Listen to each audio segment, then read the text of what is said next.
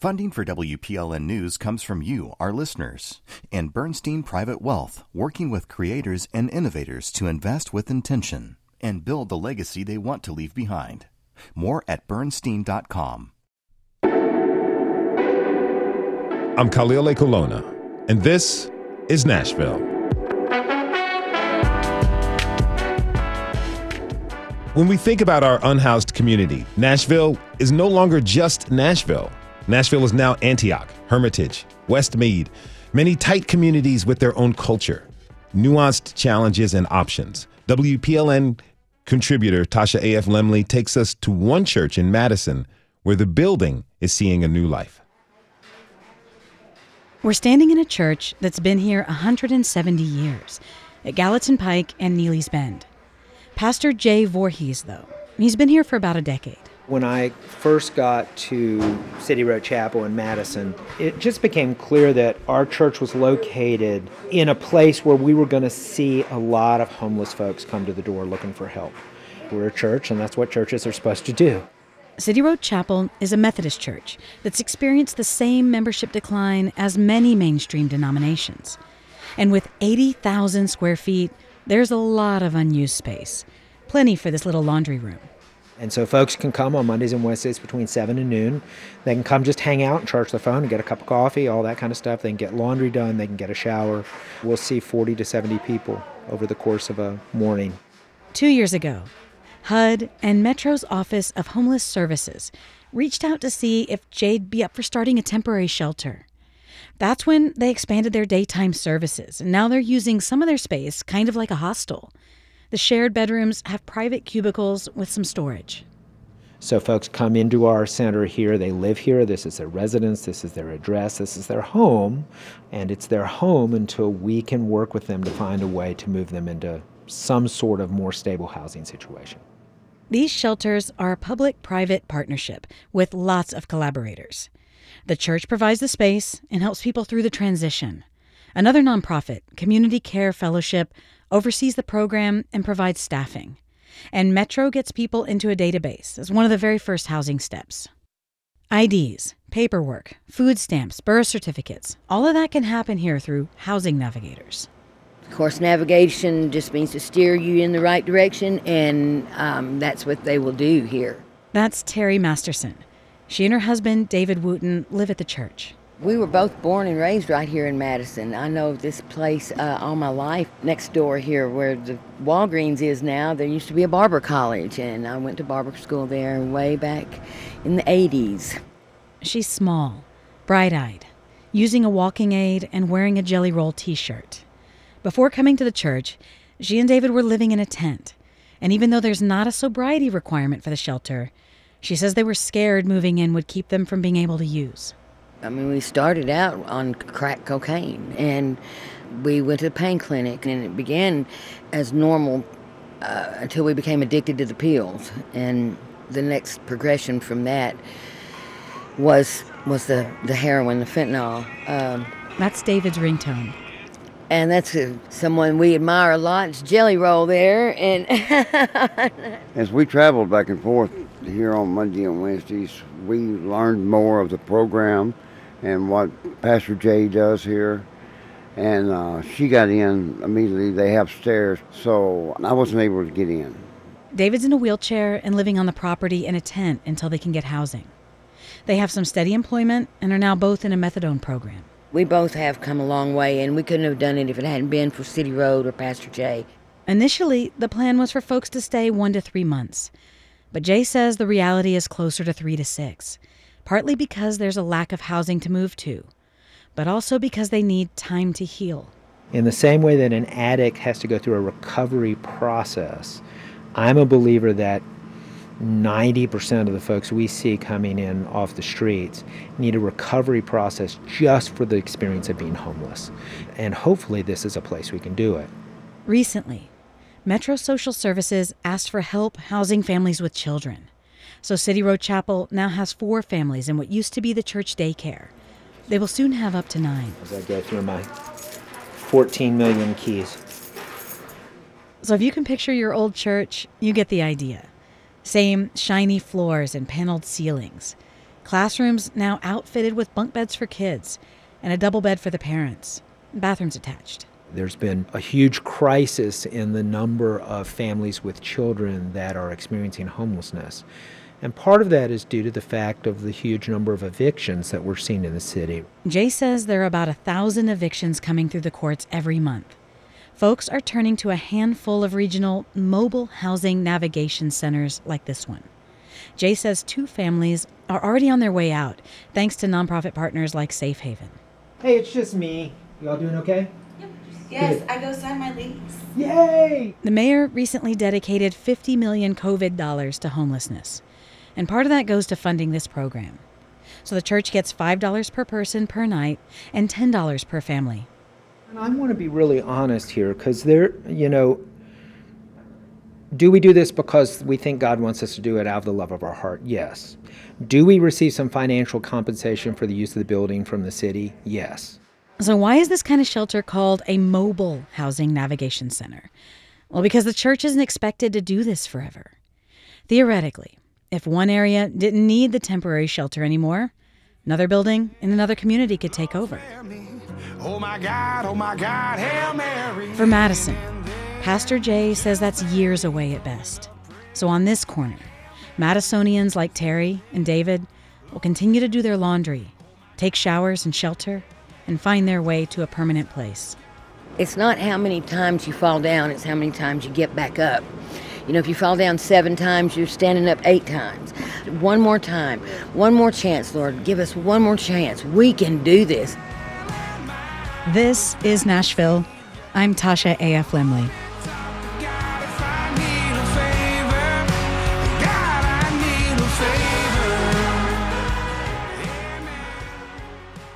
To get the details about Madison, Pastor Jay Voorhees is with us today, along with Caroline Lindner and Frank Simmons. I want to thank you all for being here. Welcome. Thanks for having us. Thanks for having us. Thank you. Now, Jay, I want to start with you. We've been continuing, we're seeing lots of campsite closures. Right.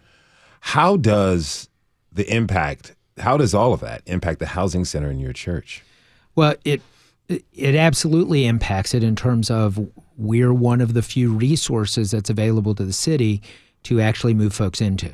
Now, again, we're limited to 14 beds in our housing navigation center, so the ability to be able to do that, particularly when we can't move folks through as quickly, means that there's a limit to how much we can help. But I think where the struggle comes for us sometimes is we have a very large homeless community in Madison, and we'd obviously love to be able to help our neighbors get off the streets as quickly as possible to address the situation in our community. But as camp enclosures happen in other parts of the city, sometimes folks from those enclosures will be prioritized into our center. And while we welcome everybody, it does mean that some of the folks that we work with on a daily basis get pushed to the back of the line. Who's initiating the closures? Is it purely just the city taking those actions? So I'm a member of the shelter committee for the Continuum of Care, which is the group that oversees all of the homeless services in Nashville, or at least provides a little bit of input along the way. And so there's a process that came up in terms of prioritizing which encampments are to be closed. And that looks at a variety of different things. As it's turned out, pretty much all of the closures that are being sort of managed by the city and the Office of Homeless Services, by and large, they've tended to be on public properties. And some of that's determined by like the state, the truck stop, the TA encampment that's about to close. The state has said, this is our property, you got to get them off. And that sort of pushes them to the front of the list. In Madison, the homeless community has often been on private properties. And so the displacement that has happened has been when landlords have said, well, we're going to develop our property now. And folks get moved off, but we never get quite moved onto the prioritization list because of just the way the whole process works. Now, Caroline, you work as a housing navigator for City Road Chapels. You're familiar with Madison. I'm curious, what's an aspect of the unhoused community in Madison that many people just may not know about? Something that I learned when I started this position is that Madison, and Jay can help me exactly with this, but Madison is the home of the largest nomadic unhoused community. So more. Yeah, I think that's right. We see a lot of transition. So in our showers of blessing, our showers and laundry work that we do, we'll see over the course of a year anywhere between 200 and 300 unique individuals. And again, on any day, we'll see 40 to 70 people, but it just kind of cycles through. And what's interesting about that is that sometimes folks will think, well, they're coming from downtown. The language we often hear is, well, they've pushed the homeless out to Madison. The fact is there were already a lot of homeless folks in Madison. We are on a bus line that is maybe the most functional bus line in Nashville. So that that does mean we do get some folks. But for the most part, these are folks that have decided they want to be out of downtown. Madison is their home. They know where to get resources. And they really resist going to other places. Frank, how long have you been in Madison? As of May, I moved to Madison. A guy named Darren Bradbury helped me out. I was homeless for about 2 months with a friend of mine, and I just couldn't do it anymore. And I called him, and he picked me up. I ended up in the hospital for a week, and after that, they had a bedroom for me. And from that, I have a job now at City Road Chapel, and things are going pretty well. But I've noticed a lot of pushing with the homeless community, from the police more so than anything. I see that they're not really empathetic with them at all. I mean, they if someone's wanting them moved off the property, they stay there until they're gone and are pretty vehemently angry about it. It's not like they have any type of politeness or even understand that some of these people may have brain issues. Or it's not just drugs, I mean, a lot of people are homeless because they have issues with their brains and they're trying to figure it out. And if you don't have a person helping them figure it out, then where do they stand, Yeah. I think part of that, and having talked with the police department and developed a relationship with them, they're put in a difficult position. They really don't want to have to kick people off. And yet, the law and the way it's written requires that a private owner wants their property cleared, and so they have to do it. And so it puts them in a difficult situation. I think they're frustrated because in most cases, they don't have the skills, the training, the background.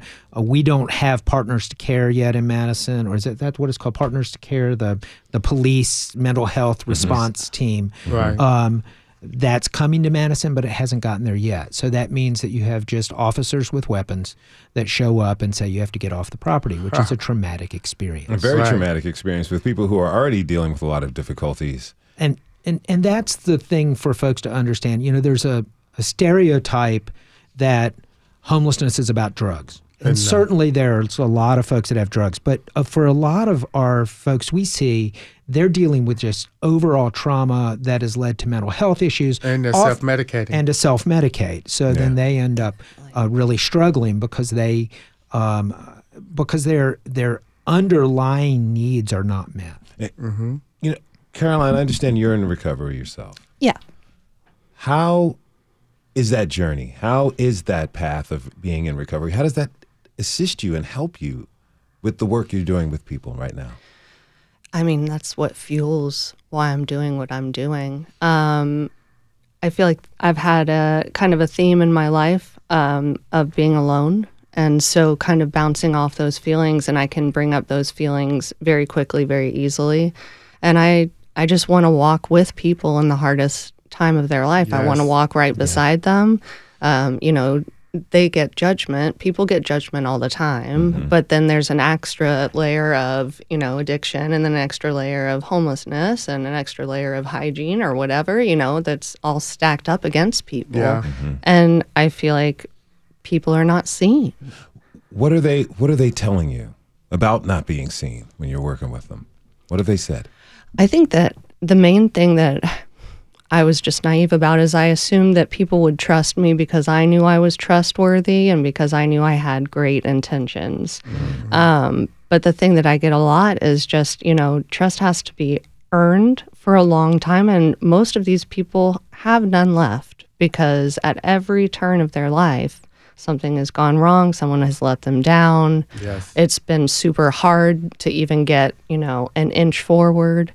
And so that's really what's kind of motivated me, that I want to be that trustworthy person. I want to be accountable. I want to show up when I say I'm going to show up. What do you do to gain people's trust, even though it's hard to earn? I show up when I'm supposed to show up, and I listen and make eye contact, and I call people back that want me to call them. It's all just about being accountable and being there and being that solid kind of person. Now, Frank, I understand you have a frontal lobe injury. Yes.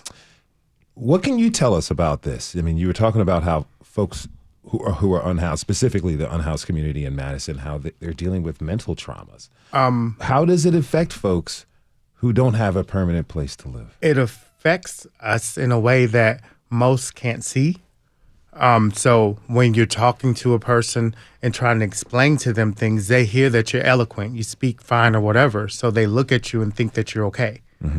Even though you're telling them, hey, I have this issue with cognitive issues, memory issues, and they're like, well, I think you could do it, but I'm telling them I can't. So over a probably 5-year span, I've had to deal with this until I met Darren Bradbury in The Beat and finally was heard, because in that place of not being heard, there was homelessness, bouncing back and forth from couch to couch until they're sick of you. Not having a job, waiting on disability, not being able to do the paperwork for disability, so it extends it 4 years. I mean, just different things, and people don't see because they can't see. I mean, when you can't see a brain injury, people, it doesn't resonate for them, and they look at you as if though you're just lazy, or you're not trying hard enough, or you're giving up. Or it's something Caroline mentioned, that you're invisible. Basically. So people are invisible, and you're saying that people aren't really heard. No, not heard at all. Because of the fact that when you're telling people these types of things and they see you as homeless, they're like, you need to get your butt up and do something better. When you can't, you're frozen. You don't have, cognitively, I can't figure out how to do paperwork. I get frozen, or I get anxiety, and I need help with it. And I think Frank brings up a really good point, which is how difficult navigating finding housing is. We think of it as just this thing, but it's really hard for somebody, particularly if they've not had any background, if they've been through trauma, and you run up against roadblock, against roadblock, against roadblock, against roadblock, and there comes a point where it's easy to just sort of give up. Which is more trauma. The roadblock. If you're just tuning in, this is Nashville, and I'm your host, Khalil Ekalona. We're talking this hour about the people who are working to help the unhoused community in Madison, the challenges they face and the services they need. My guests are Pastor Jay Voorhees, Caroline Lindner, and Frank Simmons. You can tweet us your comments at This Is Nashville. Now, Caroline, the weather is about to get much cooler. It's pretty nice today. Yes. But in a month, that could be an entirely different situation. People are going to be looking for shelter. Pardon me. Bless you. The Nashville Rescue Mission, that's a place where people go for shelter. But I understand you've kind of stopped offering the mission as an avenue for help for people. Can you tell us why? I think I've never stopped offering it, but I think that by now, most of the unhoused community have had their own experiences. And then, of course, talk spreads quick too on the street. And so I think that people have these preconceived notions, or they've had these experiences firsthand. And so when I suggest, we'll just go to the mission, that is such a simple recommendation, but it needs to go much further. It needs to go to, like Frank was saying, what traumas do you have? Like, would something like that trigger you, you know? I never went because it would have triggered me. Right, because it's not a one-size-fits-all. What are they saying about the rescue mission and the stories you've heard? I think just sometimes people wouldn't feel safe, or things happen that are bound to happen, like theft, or, I think that people enter into, this is my safety, I'm going to safety, I'm going to be inside for a night. And so when something that isn't safe or they are not happy with happens, they immediately just say, that's not it for me. I'm not doing it. You think you're going to a place that's going to, at least it offers you shelter from the elements, but there are more dangers inside there. There are definitely dangers inside, and again, this is not just the folks at the rescue mission are doing the wonderful work and they're doing the best they can. Right. But the fact is that when you're housing 600 or 700 or 800 people, there's no privacy. Mm-hmm. That's one of the things that I often hear from the residents when I talk to them. Again, issues about personal belongings. It's hard to keep your personal belongings safe, and so folks don't want to go to the mission because they're afraid they're going to get separated from their belongings. And if you think about it, you might look at a garbage bag of something and think, well, that can't be that bad. But if it's the only thing you've got, you don't want to be separated from that. And so those kinds of issues come up. And the other issue for us, again, in Madison is that, as I said earlier, people in Madison call Madison their home. Right. Going downtown is not home. And it doesn't feel safe, and it's a different thing, and you don't know where you are, and you don't know when you get up in the morning where you're going to get breakfast, and all of those kinds of things. Even though a lot of those services are provided, it's just not home. And so they're just reluctant to leave the area. Yeah. Now, Frank, talk to me about this real quick. There's a lot of people who may be listening right now, and they empathize with this problem. But let's be real. Empathy ain't going to cut it. No. It's really not going to cut it and get anything happening. Right. So how do you want us? How do you want the people of Nashville and the Middle Tennessee? How do you want people out there in the streets who are listening? How do you want them to act differently? Act differently by being kind. Kindness goes a long way. A lot of people in my life, because I had a certain standard for myself. So I never looked the role of being homeless. But the people who do, I've seen them get treated so badly. And it sickened me on my stomach because of the fact that they look at all of these people as animals. And they're not animals. They're people who have hearts. They have feelings. And most of them are really kind if you get to know them. But the reason that they have this chip is because everyone's looking at them with a chip. Right. And so being kind to these people and just giving them a kind word. They don't necessarily want money from you, but a blessing, or just saying, how are you today? Or not even how are you today, but I hope your day gets better, or whatever. I mean, because most homeless people don't want to hear how are you today, because you see how they are. So, I mean, just being kind to a person goes a long ways, though. You're talking about recognizing someone's humanity. Yes, recognizing that, and just having a little empathy and being positive towards them instead of not saying a word and acting like you're afraid they're going to bite your head off. Acknowledging them and looking in the eyes. And that person, stoplights. And that person, you don't realize that little kind gesture could make them change their mind on what they may be planning on doing. They may want to turn their life around because of that. I mean, and with me, I've always been a person who was kind to everyone. Even though they may have taken from me, treated me badly, whatever, I just feel that it goes a long ways because it's love.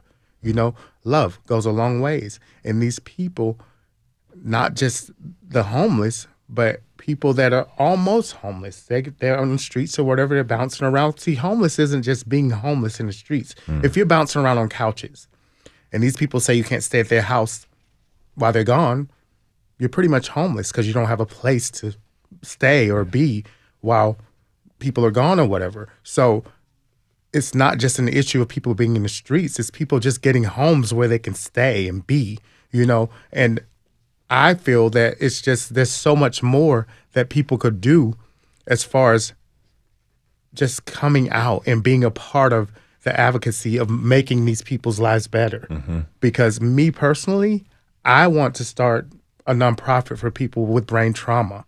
I mean, because I don't see there's not many places for that. They have it for bipolar and all of this stuff, but I want to focus on people individually, what their trauma may be and what they need to work on. It could be PTSD or whatever. And respecting and honoring each other's humanity. Right. I really want to thank my guests. I want to thank you all for coming on to the show. Thank you to Frank Simmons and Caroline Lindner, who are both with the Housing Navigation Center at City Road Chapel. Again, thank you both for being with us today. Thank you so much. Really appreciate it. Pastor Jay Voorhees will join us later on in the show. We have to take a short break. When we come back, we'll talk to someone who has worked with the unhoused community in Los Angeles and is now doing the same work with the Nashville Rescue Mission. You can share your comments and thoughts by tweeting us at This Is Nashville. We'll be right back.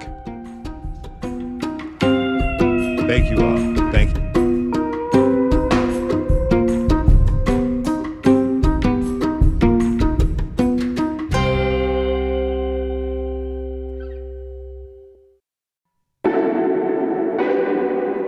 I'm Khalil Ekolona, and this is Nashville.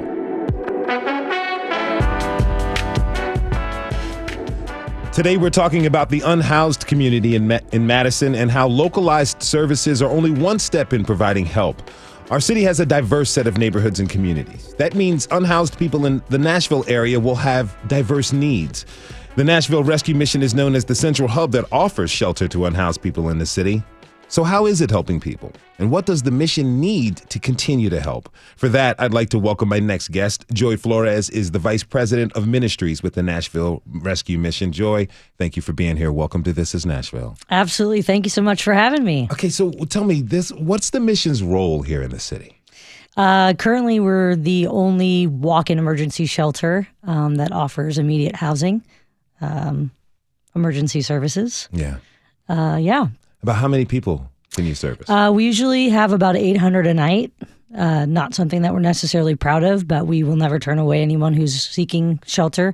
We're the city's response for severe weather, which, you know, I've only been here for 8 weeks, so I'm just bright-eyed and bushy-tails, my friend. Oh, you have not seen one of the famous Middle Tennessee storms yet. No, I have not. You will. Can't wait. You Can't will wait. pretty soon. Okay, so you're recently living here in Nashville for 2 That's months. right. You have experience working with the unhoused community in Los Angeles. I do. That's right. Much larger city, a lot more people Right. to work with.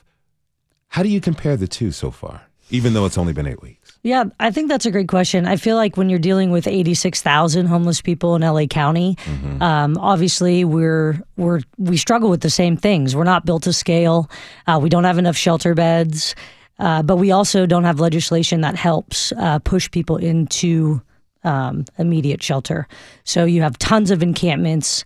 And, you know, I mean, I was on Skid Row, and Skid Row is an outdoor sane asylum.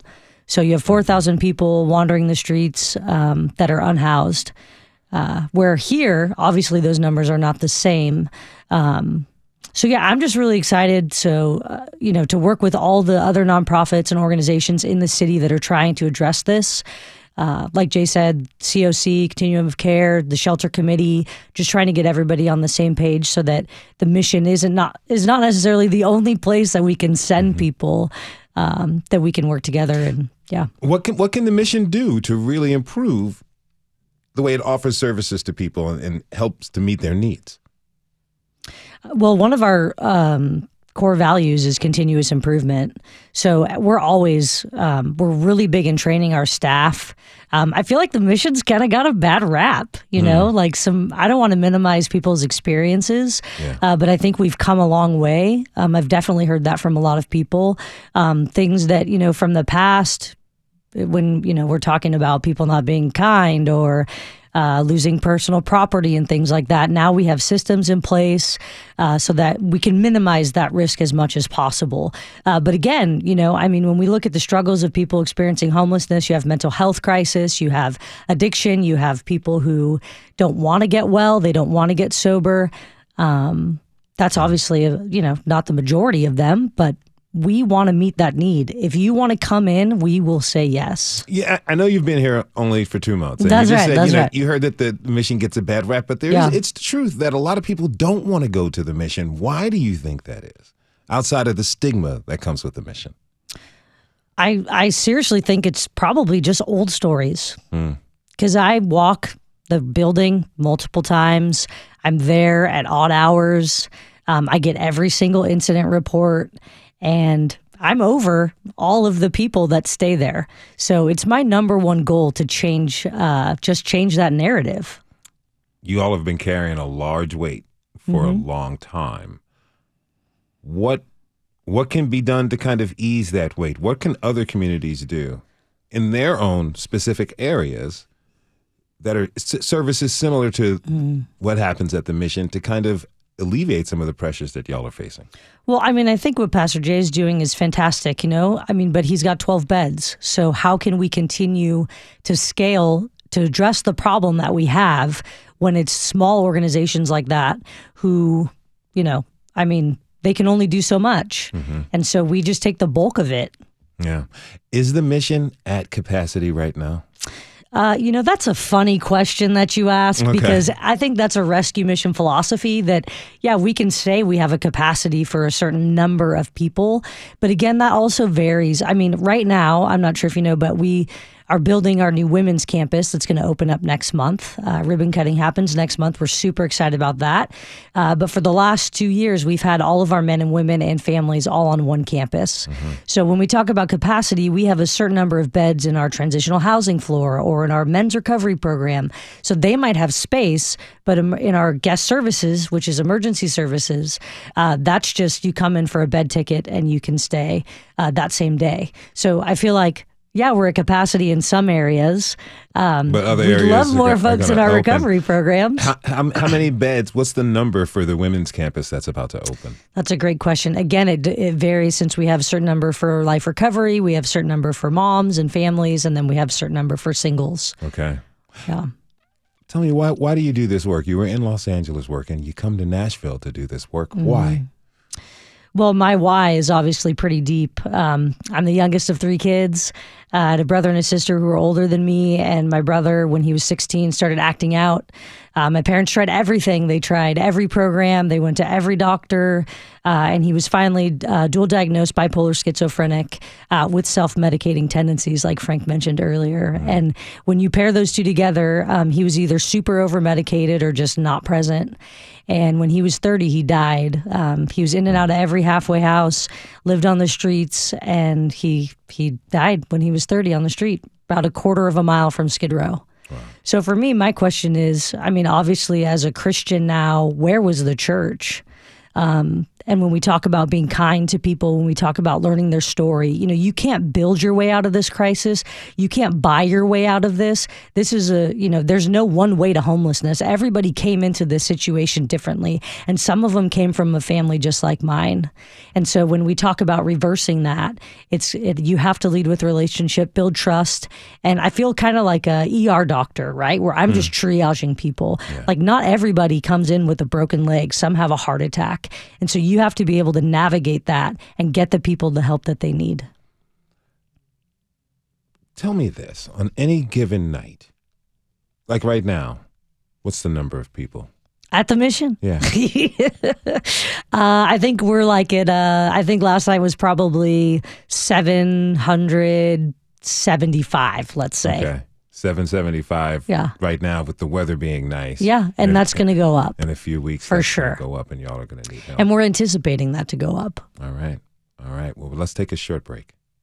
When we come back, we'll talk more about regional shelters and the respite needs in our city. And how can the shelter system be improved? What changes need to be made? You can let us know your thoughts by tweeting us at This Is Nashville. We'll be right back.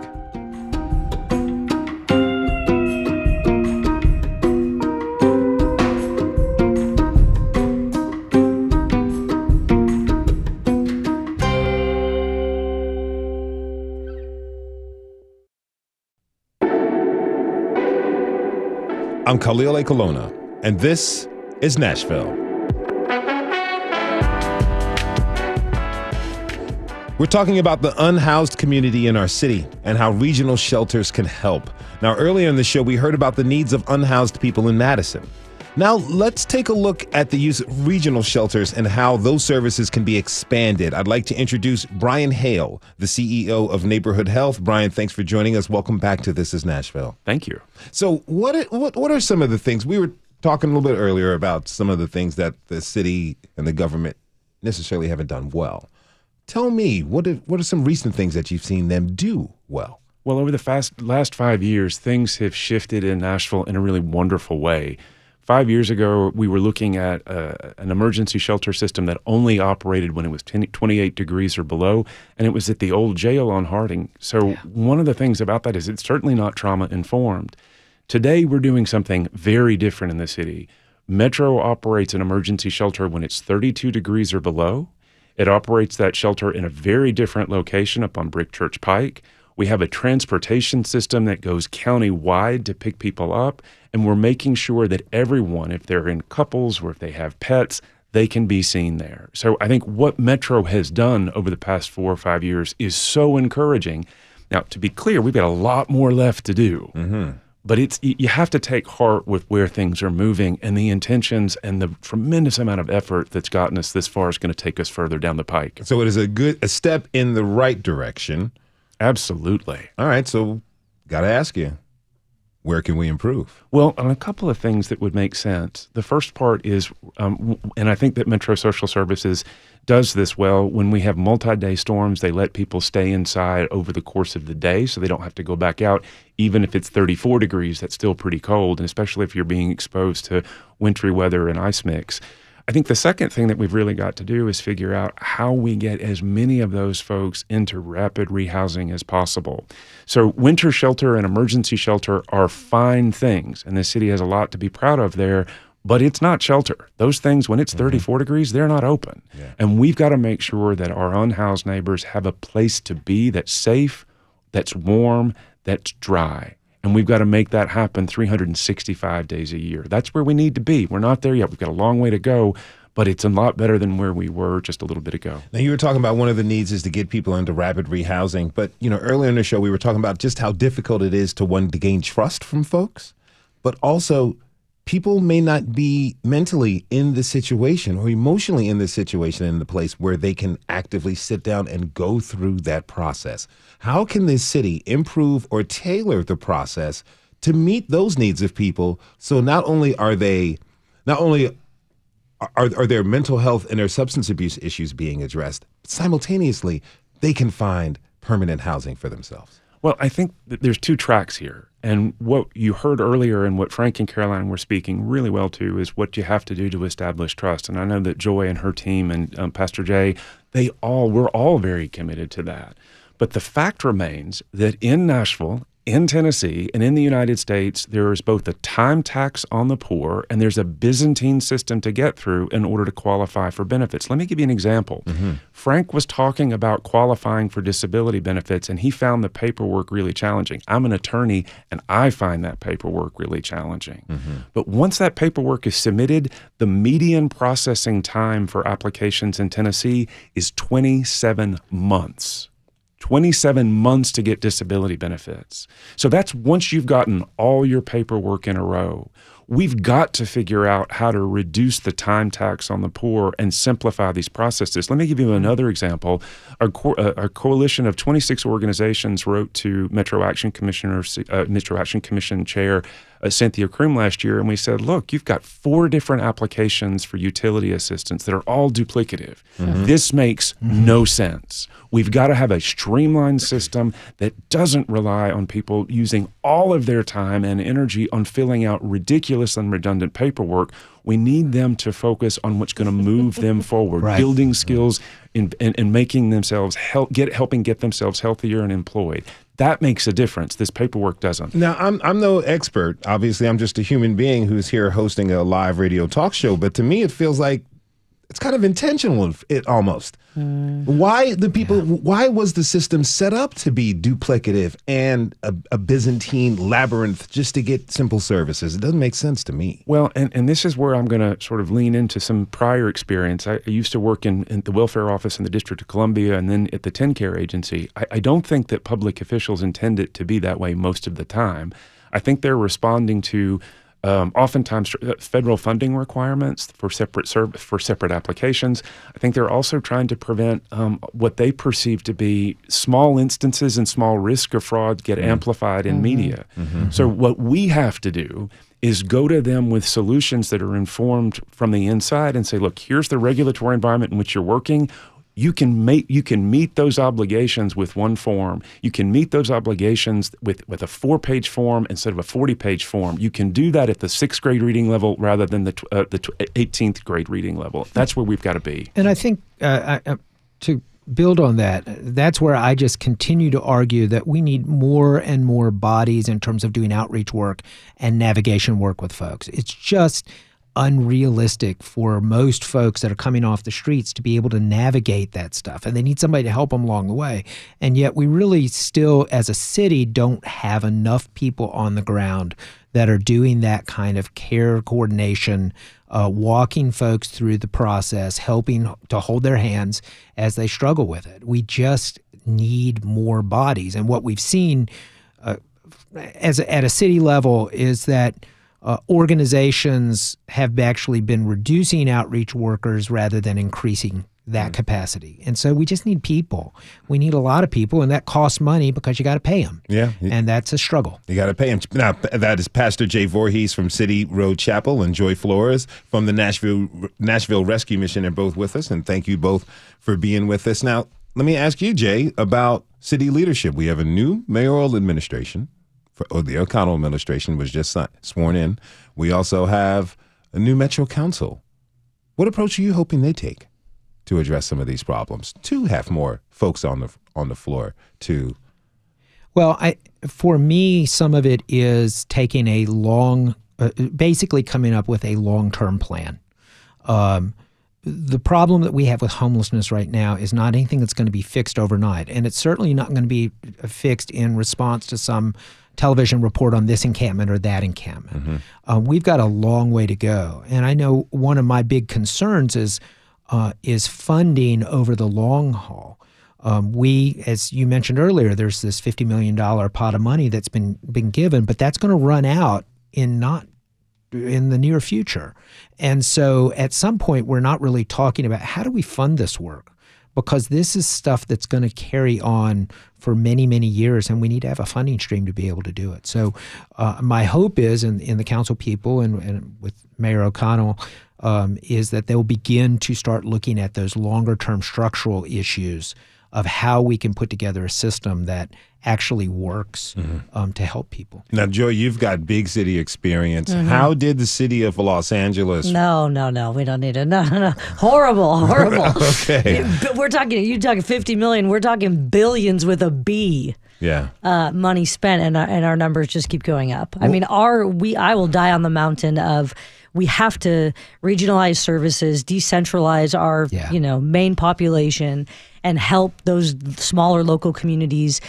Obviously, I still say, and this was a big problem in LA, they were very anti-shelter, which, not that we're not here, but I think you have to have immediate shelter paired with long-term development engagement and programs. You can't just, the whole housing first, harm reduction, all of that. You can't just take someone who's devastated by homelessness in every way, put them in an apartment in LA. It was an $800,000 studio apartment with no wraparound services, and expect the problem to go away. You have to have both, but you have to start with shelter. You have to bring them inside so that you can triage those needs. And I don't think that means sending them all to the National Rescue Mission. I think that if we regionalize those services, we can start making an impact, because you have those smaller numbers and you're leading with relationship. You're actually getting to know their stories. Absolutely.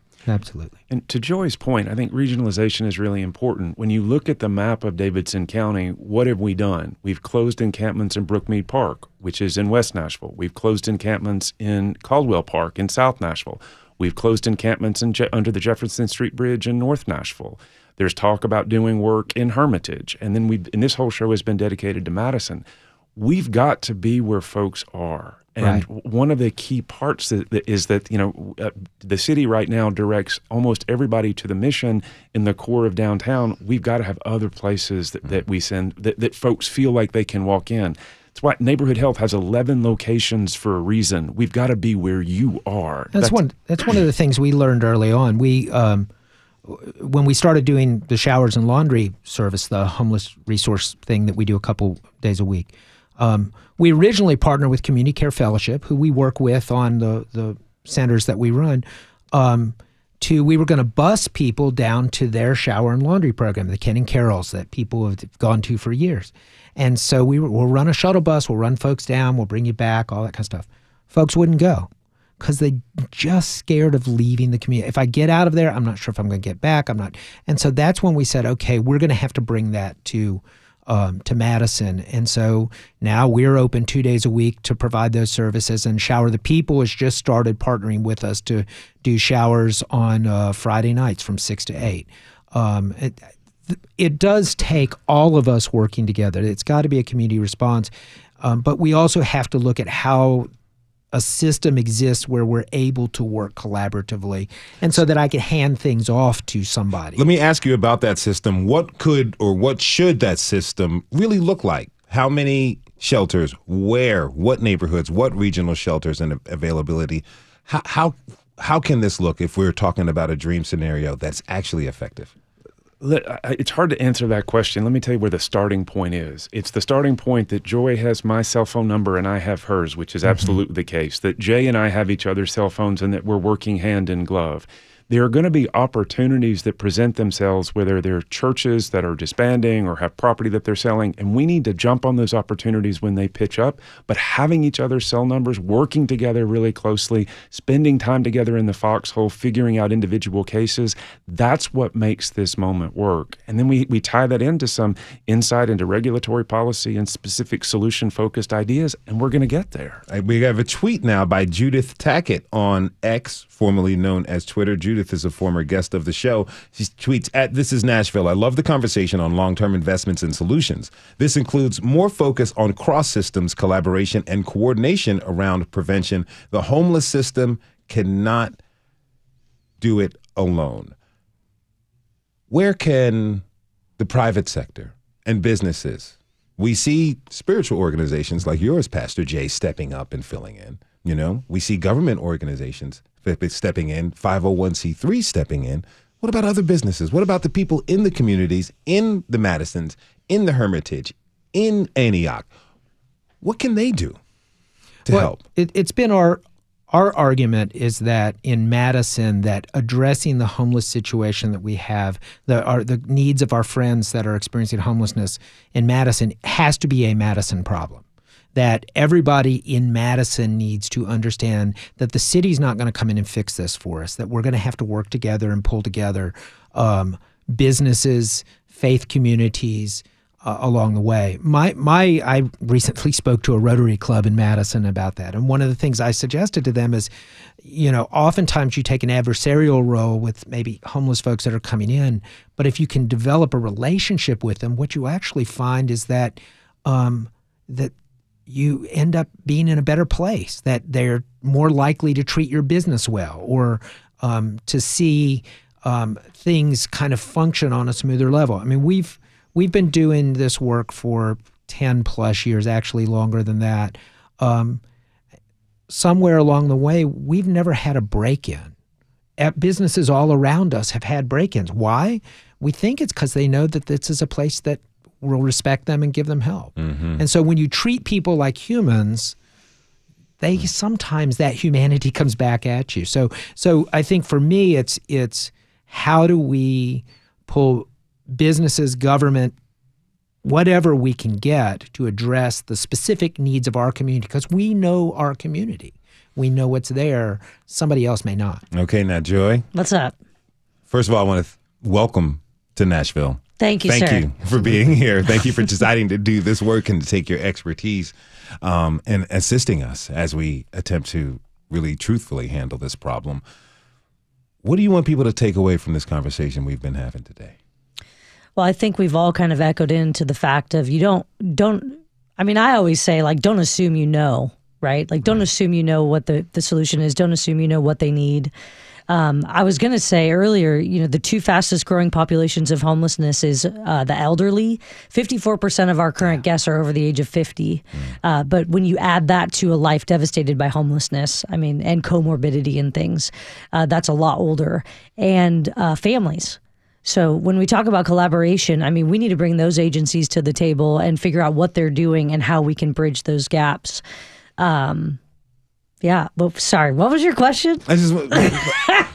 What you wanted people to take away from this conversation, but I think collaboration and recognizing that we do not know the extent of the problem, but we also don't potentially have a solution. Therefore, it takes all of us to work together to create one. That's a great recap. I would also say one of my big things is the church, equipping the church to do outreach in a different way and restore dignity. Well, I want to thank my guests. Thank you all so much for this conversation. Joy Flores with the Nashville Rescue Mission, Brian Hale with Neighborhood Health, and Pastor Jay Voorhees with City Road Chapel in Madison. Again, thank you all for this conversation and the work that you're doing. And thanks to you for tuning in this hour. This is Nashville is a production of WPLN News and Nashville Public Radio. Today's episode was produced by Tasha A.F. Lemley. It was directed by Magnolia McKay. Laura Boach is our technical director. Live tweeting was handled by Elizabeth Burton. The masterminds behind our theme music are Larange and Namir Blade. Special thanks to Darren Bradbury. You can listen back at This Is Nashville or wherever you get your podcasts. The conversation doesn't end here. Tweet us at This Is Nashville. Find us on Instagram and tell us what you want from our show by filling out our quick survey online. This is Nashville. I'm Khalil Ekalona. We'll see you tomorrow, everybody. And be good to each other.